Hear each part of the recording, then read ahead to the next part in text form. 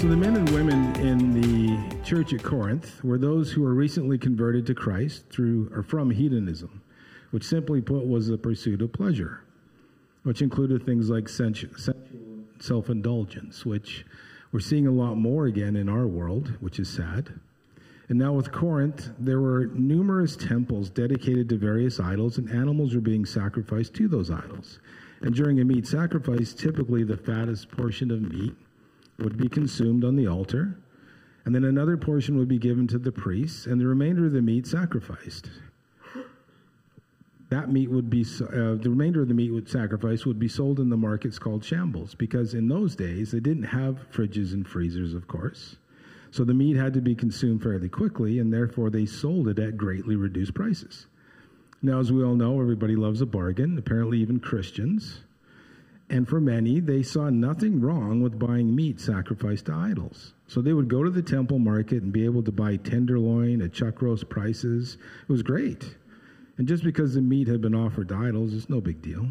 It was also common for a believer to be invited to someone's home and enjoy a delicious meal, including this meat that had been sacrificed and offered up to idols. They would eat it, they would enjoy it, and even though they knew where the meat came from, they didn't seem to care. Now, the dilemma for some weaker believers was this: should the Christian be eating meat sacrificed to idols? And that is one of several questions that they asked in a letter that they had sent to Paul to speak on. And in chapter 8, Paul addresses himself to this very question. But before addressing the initial concern regarding meat offered to idols, he points out a much more foundational issue. We'll talk a lot about that. And that is the discussion of the liberty of the Christian. And look what it says in verse 1 through 3. I'll read it to you. Now, concerning things offered to idols, we know that all have knowledge. Knowledge puffs up, but love edifies. And if anyone thinks that he knows anything, he knows nothing, yet as he ought to know. But if anyone loves God, this one is known by him. Now, many of the Corinthian believers really struggled with their own conscience when it came to eating meat that had been offered as a sacrifice to a pagan god. And they were really troubled in their conscience about it. But there were others in Corinth who boasted about their knowledge. They would say, well, it's nothing. Who cares if the meat was offered to idols? Those idols are just a man-made carving. They're not a god, so get over it. It doesn't really mean anything. And in their minds, they rightfully knew that the sacrifice meant nothing at all, and it certainly didn't change anything about the meat. It was still the same tasty piece of meat that it was before being sacrificed, and so they thought, hey, I can eat the meat without being troubled in my conscience over it.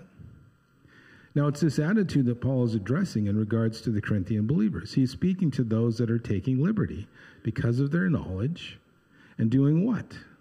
They're offending the weaker brother or sister. Paul tells them, we know that we all have knowledge.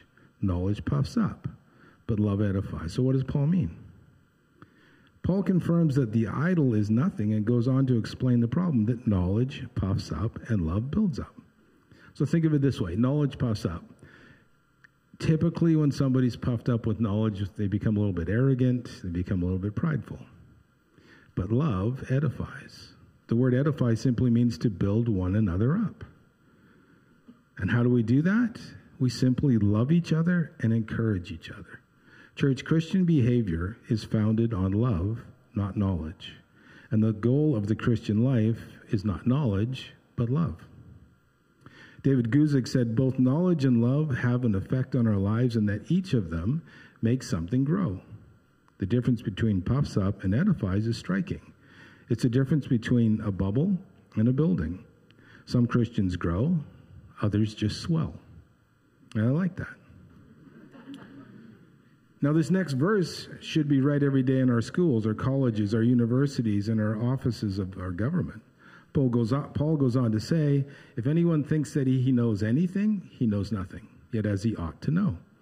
And this is so true. The man who thinks he knows the most usually knows the least. Why? Because the more you know you don't know. Shakespeare said, man, poor man, so ignorant in that which he knows best. So think about it this way. What do you know best? What area of knowledge are you most proficient in? Is it sciences, mathematics, languages? For me, none. but there may be some. Let's say your area of proficiency is in the area of science.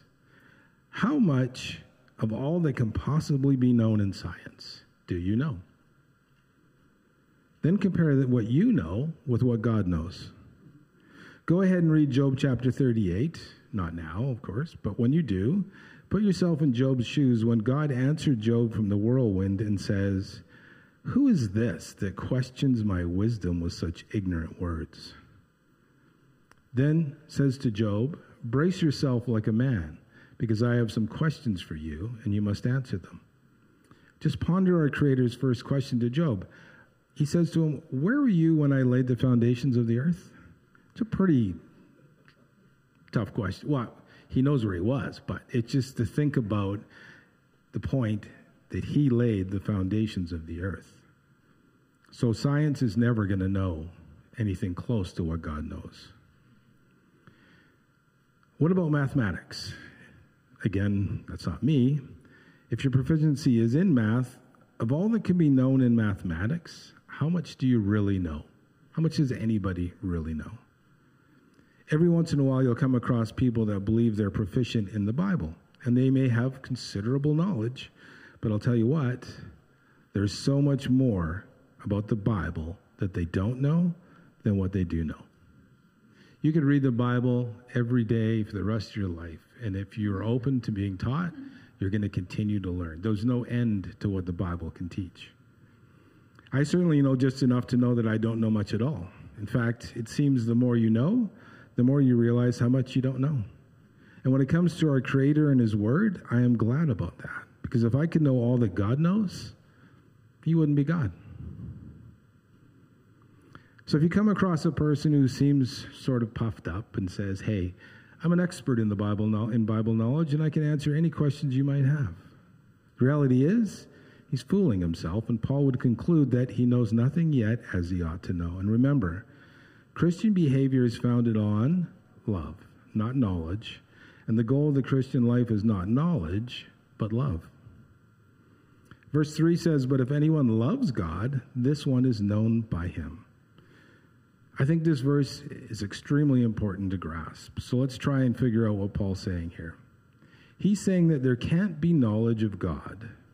There can't just be knowledge of God. There must also be love for God with intimacy.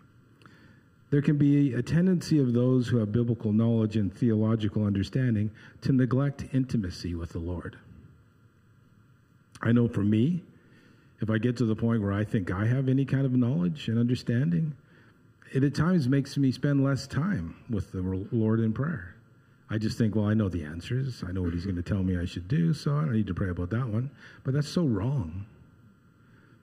And I tend to spend less time focused on loving God, and that's sad. Now, to clarify, when it says if anyone loves God, let's face it, there are many people who know about God, but they really don't know Him and can't love Him intimately and are not known by Him. Sadly, the term Christian has lost most of its meaning in our secular world. Today, many people call themselves Christians or believers, but the label has more to do with the culture or upbringing than true faith in Christ. Listen to what it says in Matthew 7, starting in verse 21. It says, "Not everyone who says to me, 'Lord, Lord,' shall enter the kingdom of heaven, but he who does the will of my Father in heaven. Many will say to me in that day, 'Lord, Lord, have we not prophesied in your name, cast out demons in your name, and done many wonders in your name?' And then I will declare to them, 'I never knew you. Depart from me, you who practice lawlessness.'" And before I continue discussing what true intimacy with God is, I want to clarify. True believers in Jesus have been redeemed and transformed by the power of the Holy Spirit by understanding that they are sinners in need of a Savior, because as Jesus says, "I am the way, the truth, and the life, and no one comes to the Father except through me." Jesus died on the cross in our place, taking the punishment that we deserve. Jesus rose on the third day to prove His victory over sin, death, and hell, and because of all He has done, we can have our sins forgiven and be promised an eternal home in heaven. Amen? If we placed our faith in Christ. And if you haven't done that, I encourage you not to put it off because Jesus is coming soon. I know we've been saying it for a really long time, thousands of years, but he is coming very soon. So that said, let's look at true intimacy with God. So for the believer in Christ, true intimacy with God is not simply a feeling on par with a romantic relationship. It goes so much deeper than emotion. It goes down to our very souls and is reflected by our actions because God can't have intimacy with evil or with disobedient Christians. True intimacy with God begins with drawing near to him, and Jesus is our perfect model of intimacy with God. Jesus loved the Father and obeyed him and did nothing on his own. A vivid example of his love and obedience was in the Garden of Gethsemane the night before his crucifixion. Suffering the agony of anticipating what was to come, Jesus asked that the fate he was about to suffer might be removed from him. But what did he pray next, church? Yet not my will, but yours be done. This is a perfect example of true intimacy, reflected in obedience as Jesus yielded his will to that of the Father. Church, there can only be intimacy with God when we're in good fellowship with him through obedience. Then we can know the joy and peace that comes from trusting him and yielding to his will, just as Jesus did. So what's the takeaway? Well, we all need to be students of the Word. We all need to continually grow in the knowledge of our Lord and become solid in our theology. But as we do, we must make sure that love for God has the priority. Church, we must make sure that love for God has preeminence in our lives. And that seems like a tall order in these crazy days we live, but it shouldn't be. Church, I encourage you to read your Bible every day, have a quiet time, and let God's word lead and correct you. But you must not let your study time be a substitute for walking with him day by day or talking with him about every situation. Now, moving on in the last half of verse 3, it says, this one is known by him. So what does it mean to be known by God? To be known by God is to receive God's favor or approval. For instance, if anyone makes his decision regarding meat offered to idols out of love to God and man, and not out of mere knowledge, that person wins the smile of God's approval. And let me say, that is pretty incredible. So, let's get to the meat of this teaching, okay? Sorry. I always have bad puns, but it doesn't matter. Verses 4, 5, and 6. Let's read those. Therefore, concerning the eating of things offered to idols, we know that an idol is nothing in the world, and that there is no other God but one. For even if there are so-called gods, whether in heaven or on earth, as there are many gods and many lords, yet for us there is one God, the Father, of whom are all things, and we for him, and one Lord Jesus Christ, through whom are all things, and through whom we live. Church, there is only one God. Amen? Listen what it says in Colossians 1. It says in verse 15, he is the image of the invisible God, the firstborn over all creation. For by him all things were created that are in heaven and that are on earth, visible and invisible, whether thrones or dominions or principalities or powers. All things were created through him and for him, and he is before all things, and in him all things exist. Alfred Mace put it this way. I don't know him, but I just came across this. So Christ cannot be second anywhere. He is firstborn of every creature because he has created everything. He is also firstborn from the dead in connection with a redeemed and heavenly family. Thus creation and redemption hand the honors of supremacy to him because of who he is and of what he has done. Then in all things he might have preeminence. He is first everywhere. This simply and wonderfully means the Lord Jesus Christ has double preeminence, first in creation and then in the church. God has made the decree that in all things he may have the preeminence. And as we read that, where it says in all things he may have the preeminence, it's only proper for us to ask ourselves, does he have preeminence in my life? I don't know about you guys, but I can honestly answer for myself, nowhere near as much as he deserves. Now let's look at the futility of idols. I want to read to you a few verses from Isaiah 41. And brace yourselves. I'm going to be reading out of the New Living Translation. And it's as God is addressing the nations and challenges them to produce idols that can actually do something. So, as we read, starting in verse 21, present the case for your idols, says the Lord. Let them show what they can do, says the King of Israel. Let them try to tell us what happened long ago so that we may consider the evidence. Or let them tell us what the future holds so we can know what's going to happen. Yes, tell us what will occur in the days ahead. Then we will know you are gods. In fact, do anything, good or bad. Do something that will amaze and frighten us. But no, you are less than nothing and can do nothing at all. Those who choose you pollute themselves. So God's word here confirms to us that idols are less than nothing and they can do nothing at all. And the Apostle Paul says, hey, it's no big deal to eat meat sacrificed to idols because we know there's only one true God, our Father, and there's only one true Lord, our Savior, Jesus Christ. Amen? Now, I personally don't eat meat for religious reasons. I eat it because I just love the way it tastes. I'll share a little funny with you before we get into the serious stuff. John Smith was the only Protestant to move into a large Catholic neighborhood. On the first Friday of Lent, John was outside grilling a big juicy steak on his grill.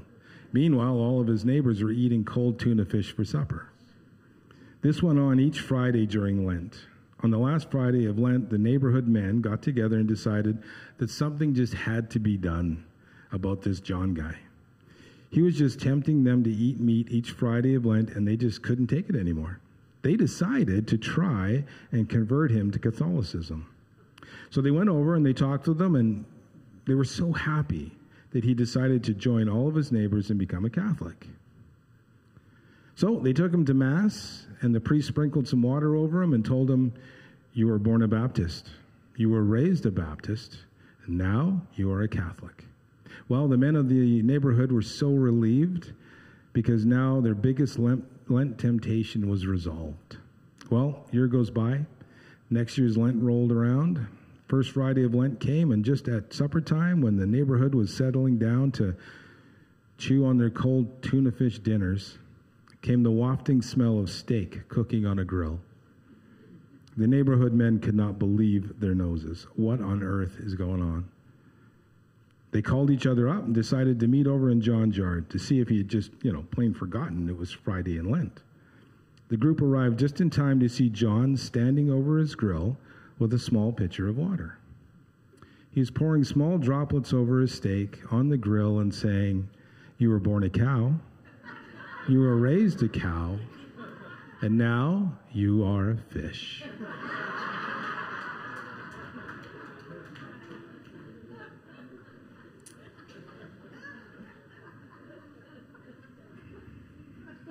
The Apostle Paul begins now to address what is a very real and serious concern regarding some of the believers in Corinth. And this is when the joking ends, people, because this is the real lesson for today. Paul needs us to really understand and be sensitive to the conscience of not only ourselves, but perhaps even more importantly for our weaker brothers and sisters. So this is where, if you've been sleeping so far, and maybe the laughter woke you up, but I need you guys to pay attention. Verse 7 says, however, there is not in everyone that knowledge, for some with consciousness of the idol until now eat it as a thing offered to an idol, and their conscience, being weak, is defiled.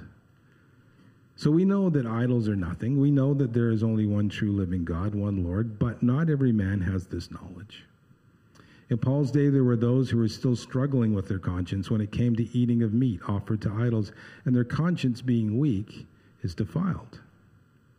In particular, there were new believers in the church at Corinth, believers who grew up in a pagan situation where they experienced and participated in the worshiping of these idols and eating meat that was sacrificed in the temple. They would eat at restaurants and enjoy delicious meal prepared with meat offered in the ceremony and sacrificed to idols. That was normal. But Paul now explains that things have changed. He tells them, you have embraced Jesus Christ as your Lord and Savior, but having come out of the pagan practice of eating meat offered in sacrifices to these idols, you now struggle with eating that meat. because for all your lives you were eating it in worship to this particular idol. Now that you're a Christian, it offends your conscience. It bothers you to do it. And if that is true for you, then you shouldn't defile your conscience by eating the meat. Now, what does Paul mean when he says they're weak? Well, it certainly has nothing to do with physical or even spiritual weakness. It's a term that describes those who are very concerned about doing wrong in the matters of moral indifference. For instance, as far as God is concerned, it's not wrong for a believer to eat pork. Now, it would have been wrong for a Jew to do so in the Old Testament, but a Christian has complete liberty to cook up an entire pack of bacon and chow down. But a Jew who is converted to Christianity might still be very concerned and think it's wrong to eat that bacon or to have a roast pork dinner. And this is an example of what Paul is referring to as a weak brother, which just means he's not living in the full enjoyment of his Christian liberty. And that said, this is a very important teaching that Paul would have us to understand, because as long as the weaker brother thinks it's wrong to eat pork, then for him it would be wrong, and he would sin if he went ahead and ate it. Romans 14:23 says, whatever is not from faith is sin. Now, it's true that man's conscience is not infallible, and I think we can all agree with that. And our conscience must be educated by the Word of God. But as Merrill Unger explains, Paul lays down the law that a man should follow his conscience even though it be weak. Otherwise, moral personality would be destroyed. In verse 8 it says, but food does not commend us to God, for neither if we eat are we the better, nor if we do not eat are we the worse. So food in and of itself is not a matter of great consequence to God. We don't get any special favor with God if we refrain from certain food or drink. And partaking of certain foods or drinks certainly doesn't make us better Christians. But what we do need to be aware of is that our knowledge must be tempered by a higher principle, and that is the principle of love. I'll read verse 9, 10, and 11. It says, but beware lest somehow this liberty of yours become a stumbling block to those who are weak. For if anyone sees you who have knowledge eating in an idol's temple, will not the conscience of him who is weak be emboldened to eat those things offered to the idols? And because of your knowledge shall the weak brother perish, for whom Christ died. So, as thinking about this in their time, and now we're in our days, is it a concern for us in our day to be aware that there might be people who struggle as they watch us at the barbecue, licking our lips as we get ready to eat scarf down a perfectly delicious top sirloin steak that's been sacrificed to an idol? Well, typically, I wouldn't think so. And in Paul's day, and certainly for the Corinthian believers, this was a very real thing. But in our day, we don't have to deal with meat sacrificed to idols. We just go to the supermarket or our favorite butcher shop and choose the best cut of meat that we can afford. But is that entirely true? I didn't know this. I found this out as I was doing this message. Because what I didn't realize was that many of the slaughterhouses in Canada use the halal method of killing the animals. Everybody familiar with the halal method? Yeah? Well, interestingly, the halal method is supposedly, in their eyes, a better way to prepare meat. But what they actually do, and I'll spare you the grim details of how it's done, other than to say in the halal method that Allah's name must be pronounced over the meat during the killing process by a Muslim. And this is happening in a lot of the slaughterhouses in Canada. Now, many interpret this to mean the animal was sacrificed to a false god or an idol. So this meat sacrificed to idols concern can come up in our day. If you have people who they enjoy and buy halal meat. Let's say you invite some Christians over for dinner and begin to tell them how you think halal meat is so much better for them than non-halal, but they don't see it the same way. What do? Well, according to the scripture and out of love for them and to avoid a difficult situation, you just might have to order takeout from their favorite restaurant because they're probably not going to eat the meat.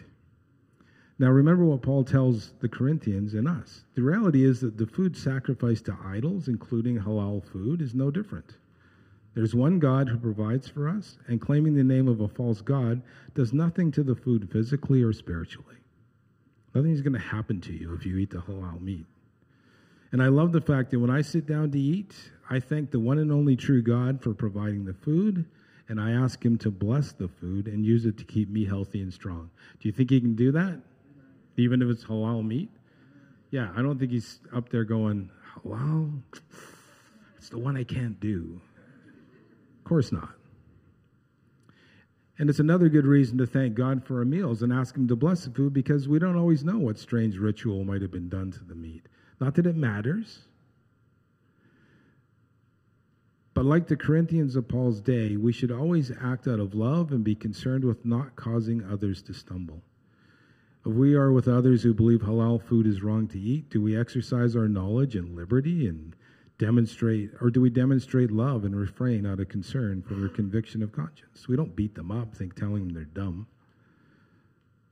Or if we're served food by someone who makes a point that it's halal, we should in love quietly refrain as a sign that we don't accept the authority of a false god to which it was dedicated. Or maybe you've gone to a restaurant or a market or a school or somewhere where you suspect they're serving halal food. Out of love, we should just eat it, enjoy it, and give thanks to the one true God that's provided it. Amen? Now, it's not just the eating of meat that these scriptures relate to. There are so many other ways in which a weaker brother could be caused to stumble. Well, as one example, if my conscience condemns a certain act, for instance, drinking alcohol, and I go ahead and commit that certain act because I feel pressured, say the guys invite you out for beers after work, and I go out and I have a beer or two, then I've sinned because my conscience is telling me no. Now, the Bible doesn't say drinking alcohol is a sin. In fact, consumption of small quantities is a matter of Christian freedom, and in some cases, it can even be beneficial. We even know that Jesus turned water into wine. But for me, I haven't had a drink of alcohol since I became a believer in 1995. Not because I think it's wrong. It's mostly because I can't stand the taste of alcohol. I hate it. And so as a pastor, it was simple for me. I never want to cause another brother or sister to stumble, so I have committed in my conscience to abstain from drinking alcohol. I won't even take a sip of wine. And if a day comes and I disobey my conscience and I have a drink of alcohol, then for me, I have sinned. But let's say that I was one of those pastors who felt that I had great liberty to drink, and there are many. Now, one day while I'm exercising my liberty, along comes someone who's been an alcoholic. Happens to go to the church that I am part of, recently accepted Christ, and has been delivered from his alcoholism. Amen. And he walks into a restaurant to grab a bite, and who does he see sitting there but me having a drink? He's a bit shocked, but he thinks, hey, guy's my pastor. I guess if he can drink, then I guess it'd be all right for me to have a drink with him. But yet in his conscience, he knows it's wrong because he knows he has a drinking problem, but he's emboldened to go ahead and do it because he sees my liberty. But when he goes to order a drink, he has this conscience that is just tormenting him, telling him no. Church, what must he do? He must obey his conscience. If he doesn't, he's sinning, and it could literally destroy him. Now, I would never attempt to talk someone out of their personal convictions, especially in the example that I gave. But what about other types of convictions that someone might have that, to me, seem to be legalistic and restricting that person from enjoying the full liberty in Christ that they should be enjoying? Well, I think it would make sense to discuss it with them if they asked me my opinion, but I wouldn't encourage them to abandon their conviction simply on the basis of my own freedom. And even though I might be able to persuade them into doing something that I have the freedom to do, they might later feel that their walk with the Lord has been compromised, or that their prayers are no longer heard by God or any number of other things that they might believe have been compromised. And then as we look at verse 12, we'll see the potential danger in trying to use our knowledge to change the convictions of the weaker brother. It says in verse 12, "But when you thus sin against the brethren and wound their weak conscience, you sin against Christ." That's pretty serious. Let me read it to you again. Verse 12, "But when you thus sin against the brethren and wound their weak conscience, you sin against Christ. So not only can a weak conscience become defiled, but it can also become wounded. There will be times when a weaker brother can be shocked or saddened by observing our liberty. And when we have wounded the conscience of our brethren, we sin against Christ. Frederick Louis Godet, a theologian from the 19th century, said, "Sin against Christ is the highest of crimes."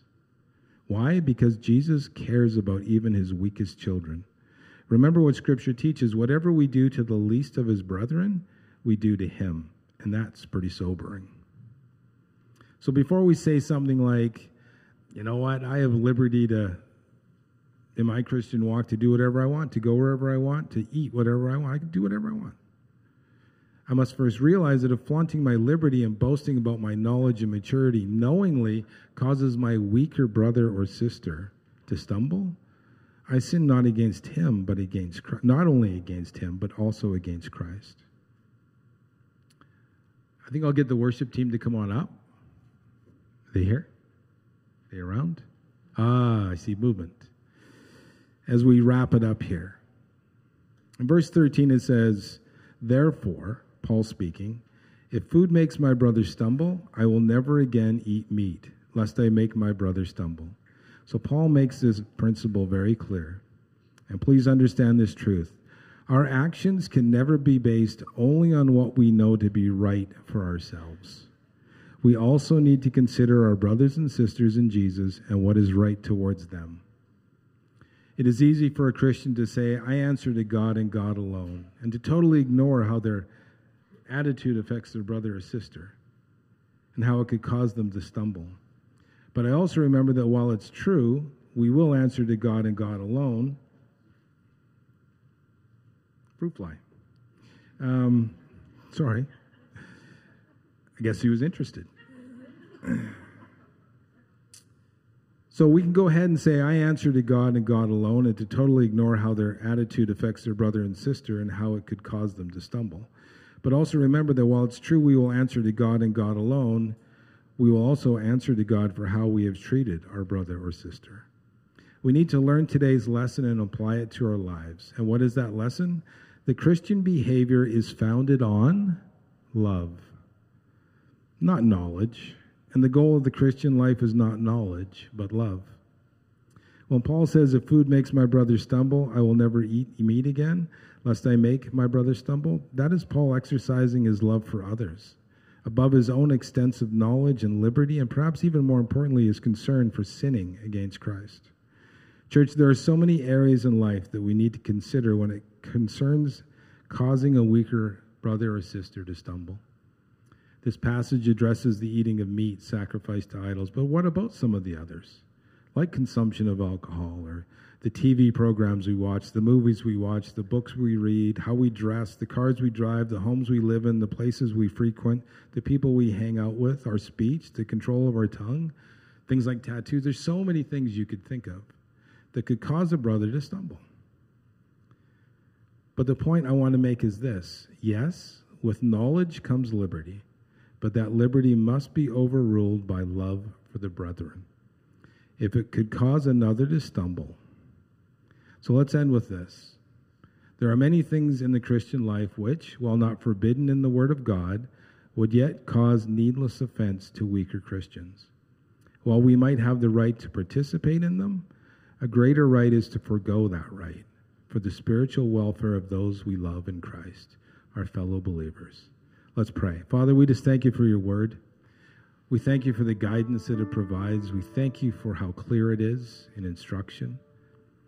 Lord, I just pray as we all leave here today, we're not just thinking about lunch. We're just thinking about what we've just processed in your word and how important it is to not only have knowledge, to not only know your word, but to understand how love is so important.